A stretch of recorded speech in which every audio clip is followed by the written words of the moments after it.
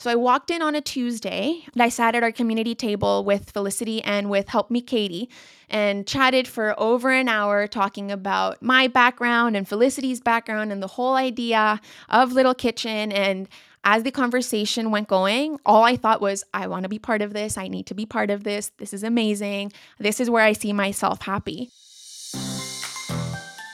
A good kitchen produces good food, but a great kitchen brings people together. Welcome to Meet Me in the Kitchen, a podcast inspired by Little Kitchen Academy, exploring the key ingredients to a meaningful life and how they are changing lives from scratch. Here's my dad and your host, Scott Rintoul.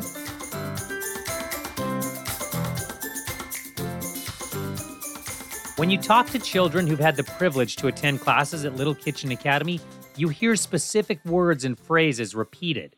Fun is usually number one on the list, and it's often followed by, the instructors were so nice. Of course, all of the parents ask their children about the food they prepared, and the response from students is almost always universal. It was so good, they exclaim, which is due in large part to the fact they made it themselves. But as parents start to inquire further about the dish, or dig into the leftovers the children bring home, they're usually pleasantly surprised at the diversity of ingredients used. Now, those recipes don't just appear out of thin air. They are carefully thought out, tested, and refined before they ever become a part of the curriculum at Little Kitchen Academy. Natalia Ordoñez oversees that process, and she is every bit as interesting, impressive, and ambitious as the recipes themselves. Her infectious spirit brightens whatever room she's in, and the entire LKA family benefits from her passion for both food and people. Natalia was gracious enough to meet me in the kitchen, so now it's time for you to meet La Reina de Recetas of Little Kitchen Academy.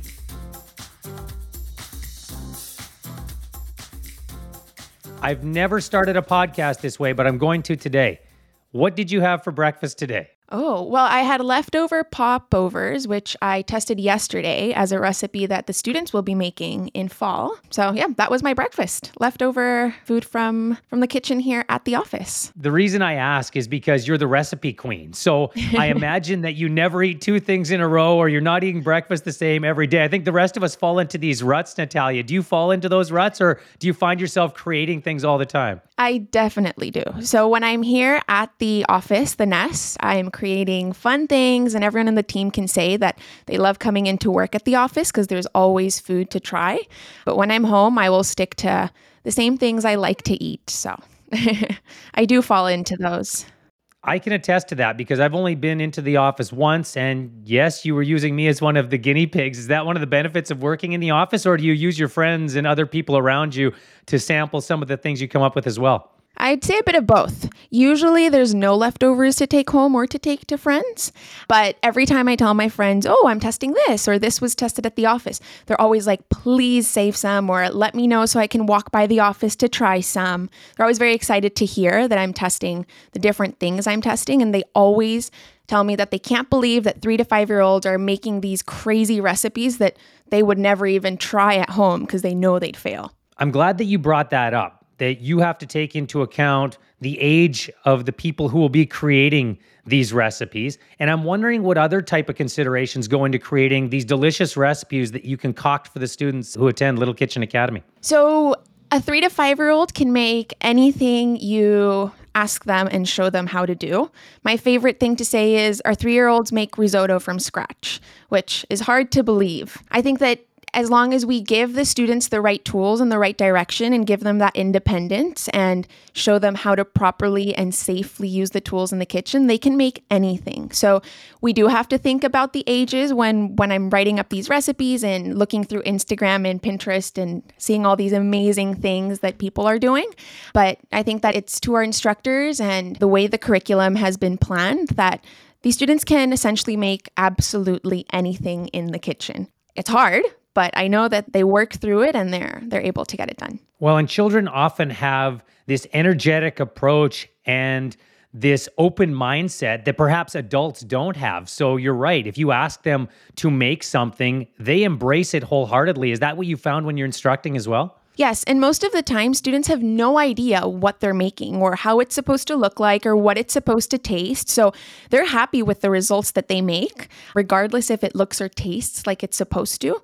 And that's something that our instructors are so good at doing, is just celebrating whatever the students made, even if it doesn't look like it's supposed to, because the students had a great time while they were in our environment for the 3 hours, tasting the different oils and tasting the different vinegars and deciding that they were going to use the fresh basil from the Arrow Garden instead of the one that's dry in our pantry. So yes. I wanted to ask about the inspiration. You mentioned that you'd be looking through Pinterest, or maybe you'd be looking through some blogs. Where do you draw your inspiration, not only for the ultimate recipe you come up with, but even some of the ingredients that you're using in these, Natalia? Felicity loves sending me recipes. My mom sends me a ton of them as well. And most of my time, I think that if you scroll through my Instagram, I only follow friends and family and Instagram bloggers that come up with recipes, or food bloggers. So most of my inspiration comes from what I see online, and just being able to sit down and think through a recipe and make sure that our students at Little Kitchen can make it. So making sure that there's a variety of these seasonal ingredients and that there's no meat or poultry in the recipe.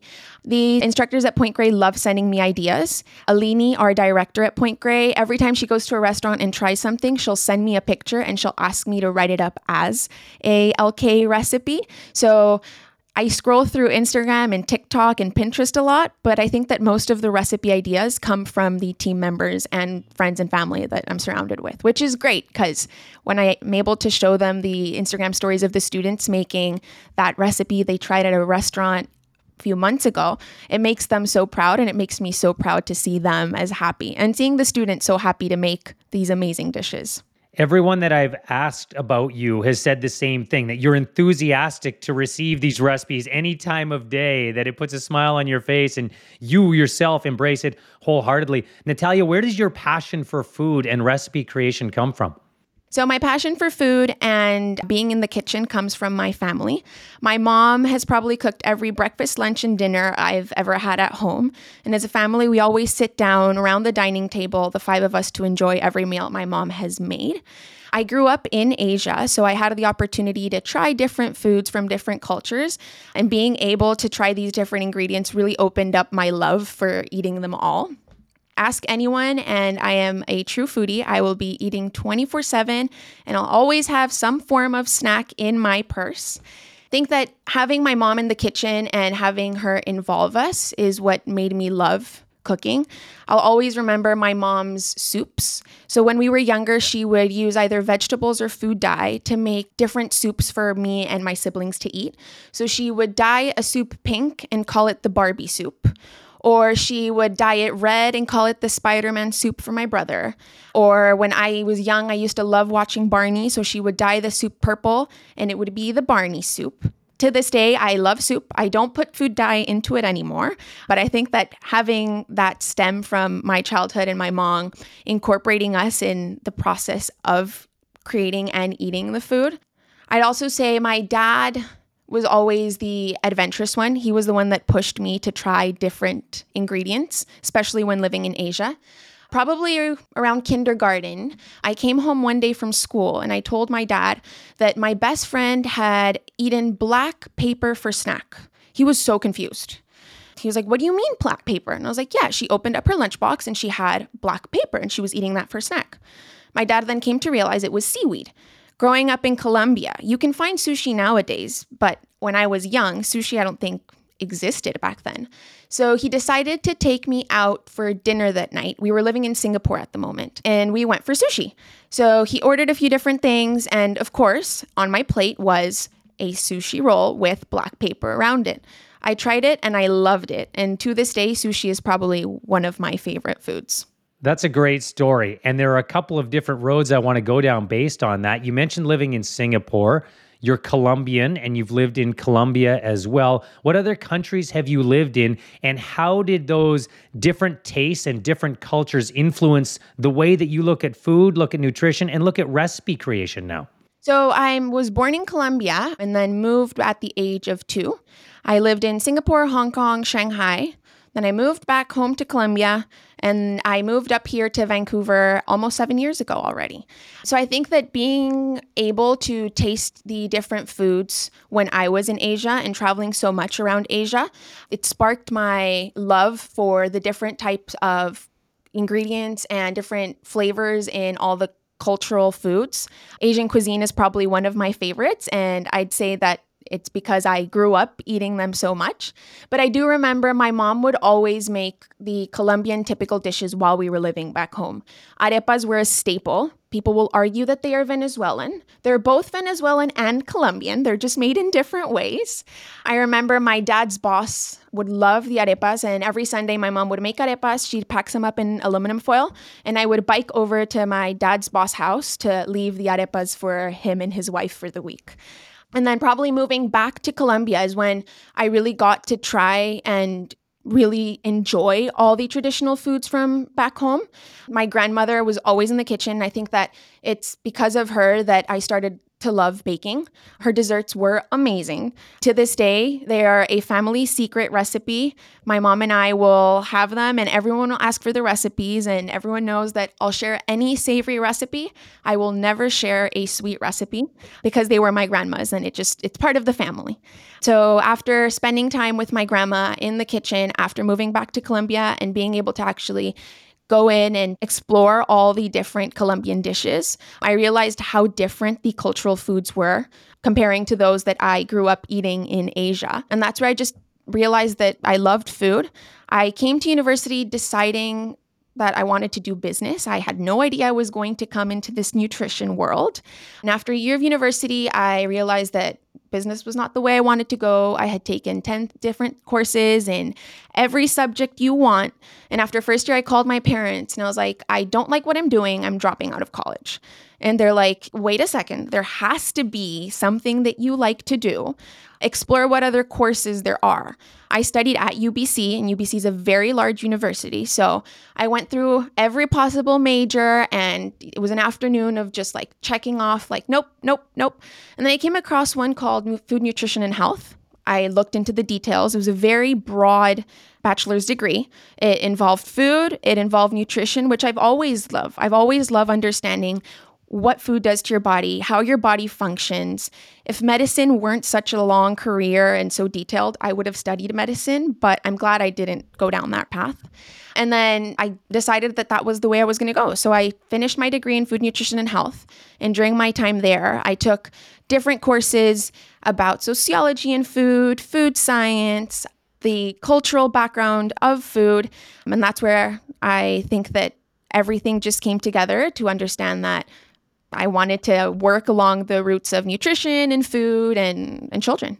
I'm going to put a pause on your university career and your career in general just for a second, because I want to backtrack to the cultural influences that you just described. And I'm wondering here in present day, if you feel a passion or if you feel strongly about infusing various ingredients that perhaps children wouldn't get in their homes into some of the recipes that are in Little Kitchen Academy so that they are exposed to more. Yes. So at Little Kitchen Academy, we strive to use seasonal and local ingredients. We want the students to be able to look at the fridge and know what's growing in that moment because of the colors of the produce that are in the fridge. But being able to give them the opportunity to explore ingredients that might not grow in Canada or that they might have never even tasted, because if mom and dad don't like sushi, they won't have the chance to try black pepper. So I do love infusing ingredients and these cultural dishes that aren't popular in Vancouver, just to give the opportunity for our students to actually go and taste them and understand that there's more than what you eat at home.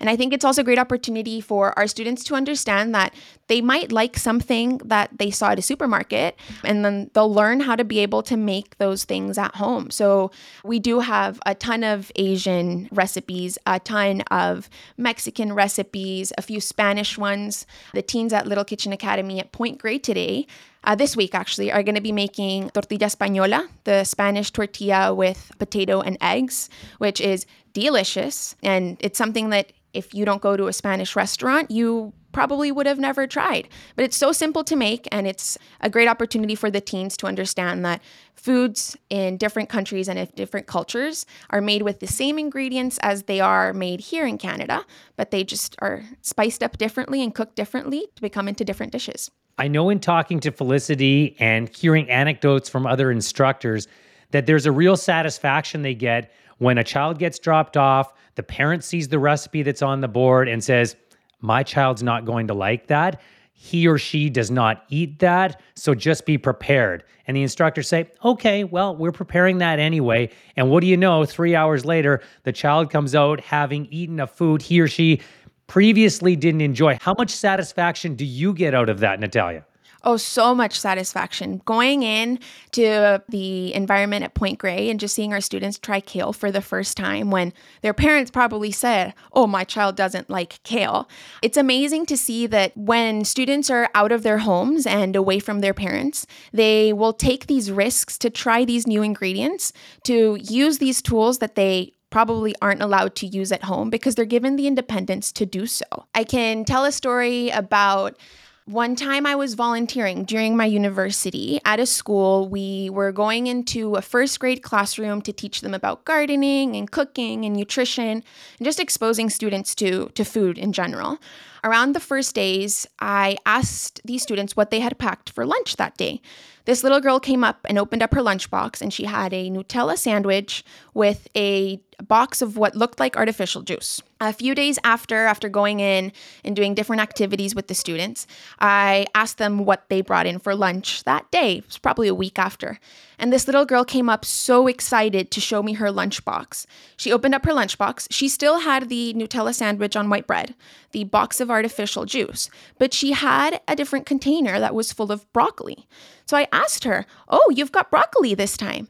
And she proceeded to tell me that she had never had broccoli before, that after trying broccoli with us during one of the activities we had planned, she went home to ask mom to please buy broccoli because she loved how it tasted. And her mom told her, we don't eat broccoli, so no. But the little girl pushed mom to buy broccoli because she enjoyed broccoli, and it was now part of her staple lunch at school. And I feel that the same thing happens at Little Kitchen. Students come into our environment, try new ingredients, or see new things, and they have that independence to make these choices and influence what choices are made at home. You seem to have a real appreciation for just how many different food recipes and ingredients you were exposed to growing up, but you also have a realization based on that story you just told that there are a lot of people out there who do not have that experience. And it seems to me that you and the rest of the team at Little Kitchen Academy take great pride in the fact that not only are you having fun teaching cooking skills and preparing a dish that children love over the course of the 3 hours, but you are also contributing to food literacy. How passionate are you about that? Extremely passionate. After my time at university, I realized that we have to influence the younger generation because they're the ones that are going to be able to make the choices for themselves in the future, but they're also able to impact those choices that their family members of older generations might be making at the moment. So just like our instructors and our directors and anyone in the corporate team, we love being able to see our students make these decisions. And it's so important having a student coming to Little Kitchen Academy and realize that they can make these choices, and walking into the pantry and seeing a ton of spices that they probably never have tried or seen before, and giving them that opportunity to explore things and ingredients that they probably wouldn't have explored at home, which I'm sure many of us haven't tried many ingredients and many dishes, and that is okay. But being able to give these young students that opportunity at such a young age is so important for them to be able to make those healthy and conscious choices as they grow up. Well, and certainly if we look at it in a vacuum, absolutely that applies to the individual. But if we zoom out, and I don't want to get too macro on all of this, but from a holistic point of view and the way that sustainability is taught at Little Kitchen Academy, and even from a nutrition point of view and fueling your body in a proper way, that perhaps people have taken shortcuts. We can cut out medication. There are ways to be healthier that the earth has provided for us. And that, to me, seems baked into each and every recipe that you and the rest of the team come up with. Exactly. Anyone that knows me knows that the first thing when someone tells me that they're sick, I always turn to them and ask them, what are you eating and what are you putting in your body? Because what we put in our body is our fuel, and without proper fuel, our body will not function. Understanding what real food is, and in a society where packaged food is so common and eating out and having those food delivered to your door from restaurants is so easy nowadays, and you really don't know what are in those meals you're having. You don't know what extra ingredients were put in there, how much sugar, how much salt.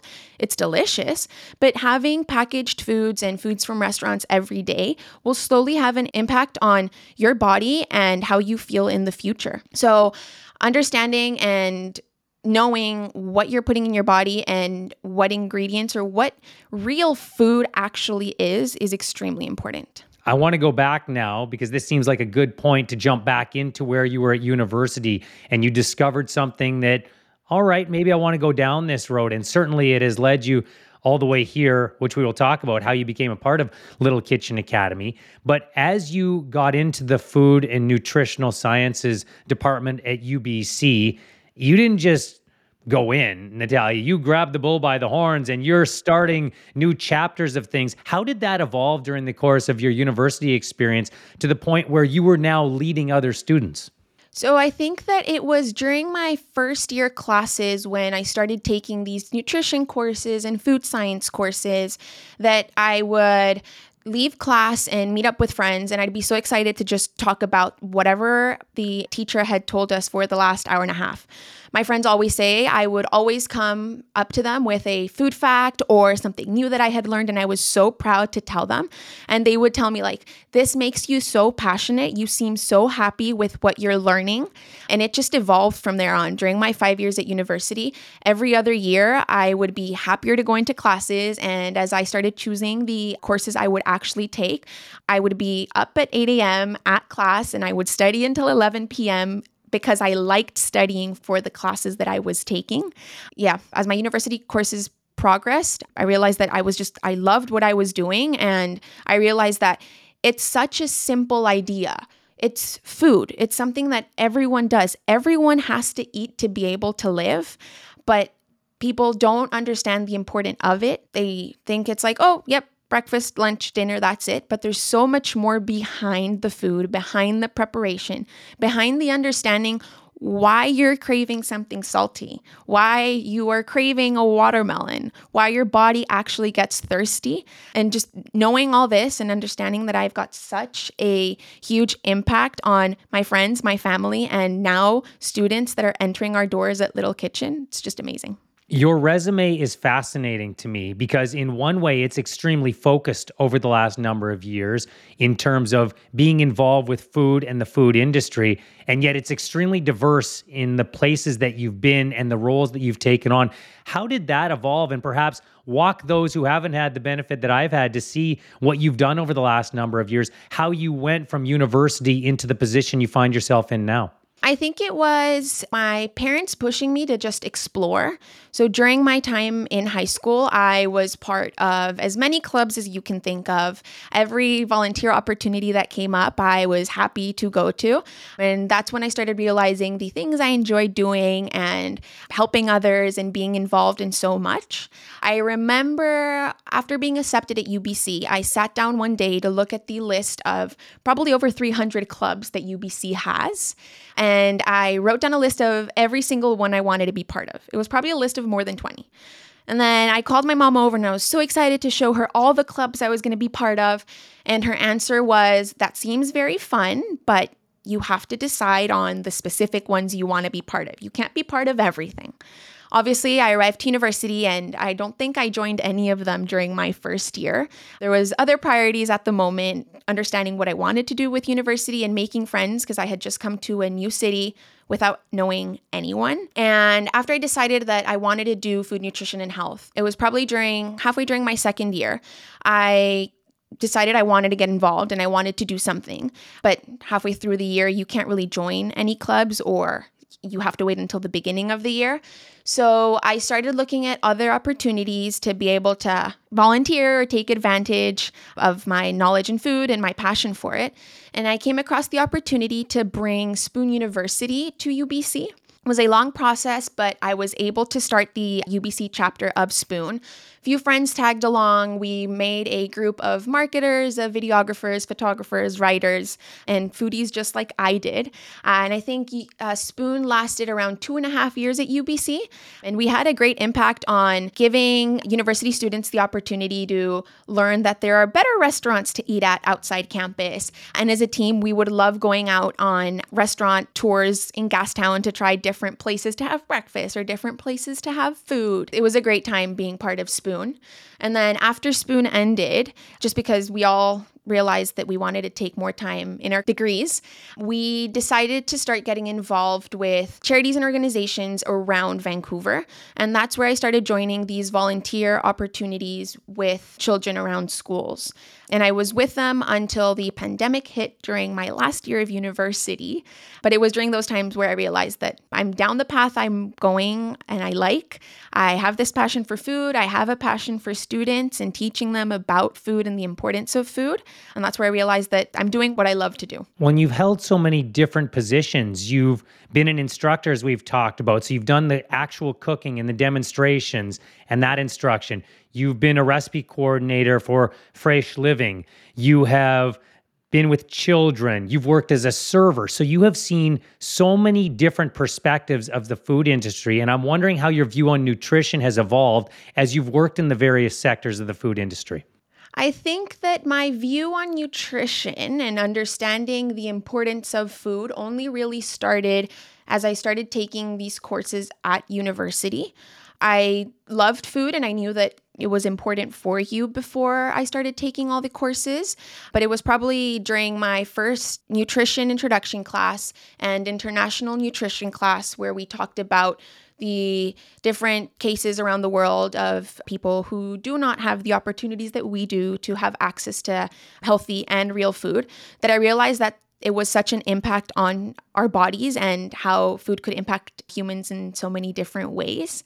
So working in so many different industries, I was able to see food in different forms, but it was probably not until the end of my university degree and during these volunteer positions with these students where I realized how we could impact or we could do something to impact the choice that people have on what they decide to eat. I'm also wondering why Vancouver, because as you mentioned, born in Colombia, you were raised in various countries in Asia, you were back in Colombia, you came to Vancouver knowing no one, and I don't know if it was sight unseen or not. So why did you choose here, and why have you chosen to settle here? So when I was close to ending my high school, I knew I didn't want to stay in Colombia to do my university degree. After having the opportunity to live in so many different countries, I knew that I wanted to keep on exploring. So Colombia was never an option to stay. So I started making a list. Australia was probably on the top of my list. Canada was second because I do have a Canadian passport. So coming here was easy and it was doable. And a friend of mine, a few years older from me in high school, was here at UBC. And one day he texted me while I was already a senior in high school. He texted me, he's like, I am at UBC. This is a great city, a great university. You're going to love it. You have to come up here. So I had never heard of UBC before. I had never thought of coming to live to Vancouver. I did some research and I fell in love with the university. I fell in love with the campus. I started talking to people who had come to Canada, and Vancouver was always the top destination from everyone I had talked to. So I applied to, I think, a total of 5 universities in Canada, and that was it. And I was accepted to all of them. But when it came to deciding, I decided on UBC just because of what my friend had told me. He was so happy and he knew that this is the place where I would be happy that I took the jump. When I arrived, I didn't know anyone. I kind of knew of who is now one of my best friends because of a mutual friend. So we connected there, but I literally crossed the globe to a new city without knowing what to expect. That really speaks to your sense of adventure and how much a part of your personality that is. It does strike me that when you spoke about your family earlier, that you are very close to your family. So I'm wondering how difficult a decision it is to be so far away from them on a daily basis. Being far away is very hard. I'm very close to my parents and my siblings, but nowadays technology helps in so many ways. I talk to my mom and my dad at least 3 times a day and FaceTime and send pictures to my siblings every now and then during the week. But I knew I wanted to explore and I knew I wanted to leave Colombia. So that decision of leaving was like, I already knew that I wanted to leave. So I knew that I would still be close with them, just in different ways. It's hard being far away. It's hard to be far away from the celebrations, and it's hard to hear what's going on back home and not being able to be part of it. But I'm so happy here, and I've created my life up here, met amazing friends. I've got a group of friends, which is family. I'm part of the LK family, which is a true family, that I know my family will always be my family, even if they're far away. I do get to see them at least once or twice a year, which is nice. I go back home for Christmas for sure, and then sometime during the year as well. So I miss them, but I get to see them, and I get to share what I do, and seeing them so happy after I tell them how happy I am, it's worth it. And from everything I can see and from everything that I've heard, you are an essential part of the Little Kitchen Academy family. How did you make your way into this family? Because as your resume suggests, you really are an explorer. How did you wind up at LKA? It's a funny story, Scott. Every time this question is asked, Brian and Felicity will start discussing about who brought me onto the team. And I always argue that I was the one that got myself here. So I had been following Little Kitchen Academy since it opened. I was still in university and I had various jobs and volunteer positions at the time. As I mentioned, I graduated during the pandemic, so there was clear to no jobs available to apply to. But after a year of not doing much and just sticking to my serving job, I started to get desperate and wanted to start doing something that I really loved and was passionate about. So I decided to message companies and message people at different companies to see what opportunities were out there. And I sent Brian a message through LinkedIn asking him for any possibility to be part of Little Kitchen Academy, even if it was a volunteer position. I wanted to be out with kids and I wanted to be doing something along the lines of food and nutrition. I received a message from him a few days later and we hopped on a call that lasted over an hour. And he told me to go into the environment and meet Felicity. So I walked in on a Tuesday and I sat at our community table with Felicity and with Help Me Katie and chatted for over an hour talking about my background and Felicity's background and the whole idea of Little Kitchen. And as the conversation went going, all I thought was, I want to be part of this. I need to be part of this. This is amazing. This is where I see myself happy. And I walked out of Little Kitchen that day with an offer to join the team and to be an instructor at our Point Grey location and to help Felicity with the recipes. And a few weeks after I started, I went for lunch with Felicity and she had the offer to join the team as the recipe and curriculum coordinator. And here I am now. Yes, you are. And I'm wondering if you have any idea how many recipes you've come up with over the years. Over the years or with Little Kitchen? I suppose both, because you've probably infused them into Little Kitchen in one way or another. So at Little Kitchen right now, we have 627 recipes in the database. Probably 400 and something of those are recipes that Felicity or Katie had written up from before. I've been with Little Kitchen for only just over a year. So I would say that probably over 300 of those are recipes that I've come up with, but I won't take credit for all the recipes. As I mentioned, the ideas come from the instructors, from my friends, from Felicity and Alini. I just work the magic into the recipes to make them an LK recipe. But over the years, I don't have a number. Every time I'm in the kitchen, I'm just opening up the spice rack, putting things into the pan, mixing something, putting it in the oven and hoping it comes out and tastes good. Well, I love it because there's a lot of people that don't approach cooking that way and they aren't anywhere near as adventurous as you are. So they stick to what they know. You could help them. What are your thoughts on compiling all of those recipes, releasing a Little Kitchen Academy cookbook? I don't know if this is a good question to put onto the podcast, Scott. It is. And I was instructed to ask you, Natalia. I personally don't think that Little Kitchen Academy should have a cookbook.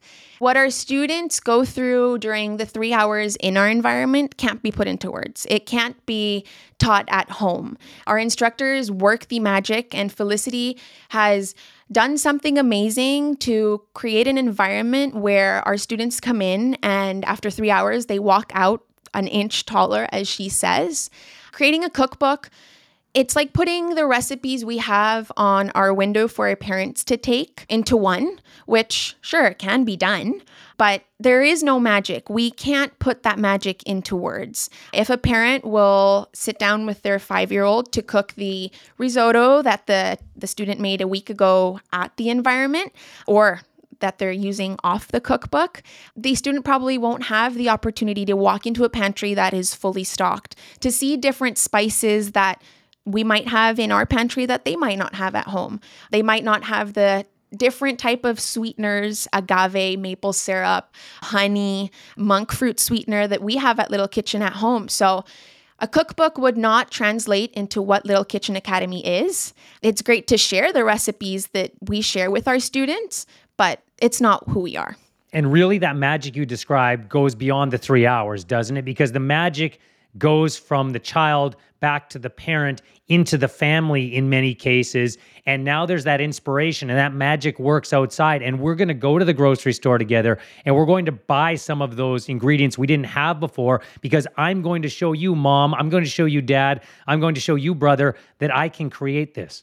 Exactly. Or I know that there is purple and white carrots, so why don't we go and buy purple carrots instead of the orange ones, which are usually the ones you see in a supermarket?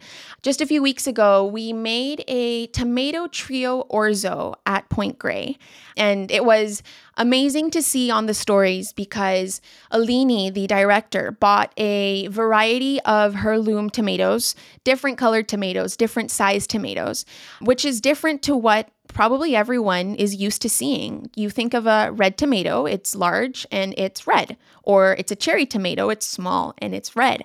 So seeing the stories of the students chopping up yellow tomatoes, chopping up these green tomatoes, these purple tomatoes that come in different sizes and shapes was just incredible. And that's part of the magic that you're talking about, Scott. If a parent were to make that tomato trio orzo at home, they probably would have bought the red cherry tomatoes from the supermarket. They wouldn't have incorporated the different color and shapes of tomatoes that we brought into the environment. This seems like a good time to ask the question that everybody who comes on this podcast gets asked, because it's the question everybody at Little Kitchen Academy gets asked as well. What is the one ingredient that's in your kitchen, Natalia, and why? The one ingredient that's always in my kitchen is exploration. And I think it stems back to my childhood and having grown up and having the privilege to have explored as much as I did with food, with different cultures, and just around the world.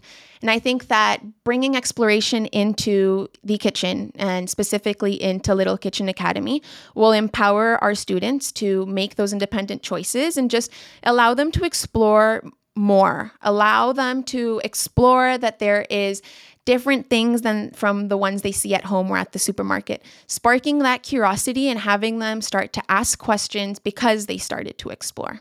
You seem so passionate about the experiences you've had with children. Do you ever miss instructing because of that, because you're not in the environment on a daily basis? Yes, don't instruct as much as I used to. I'm in every now and then when they need someone to help, or when I want to go in and I tell Alini that I want to be in, can you please schedule me? But I'm in the nest at the office every day of the week. And as some of you know, the nest is only a block away from the Point Grey Little Kitchen Academy. And I cross the street over to that Point Grey environment probably once or twice a day.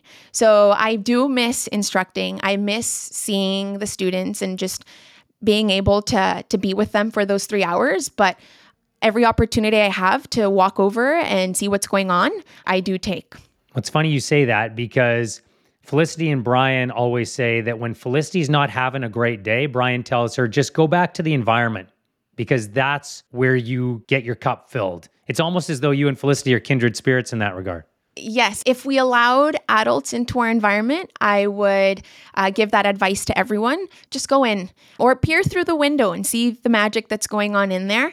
Watching our students wash the dishes and have so much fun creating bubbles, or learn to use a knife, or watch them cut a cherry tomato and have seeds and juice explode everywhere, and just watching their eyes open because they can't believe that the seeds and the juices exploded out of that cherry tomato onto their chef's coat and onto the table.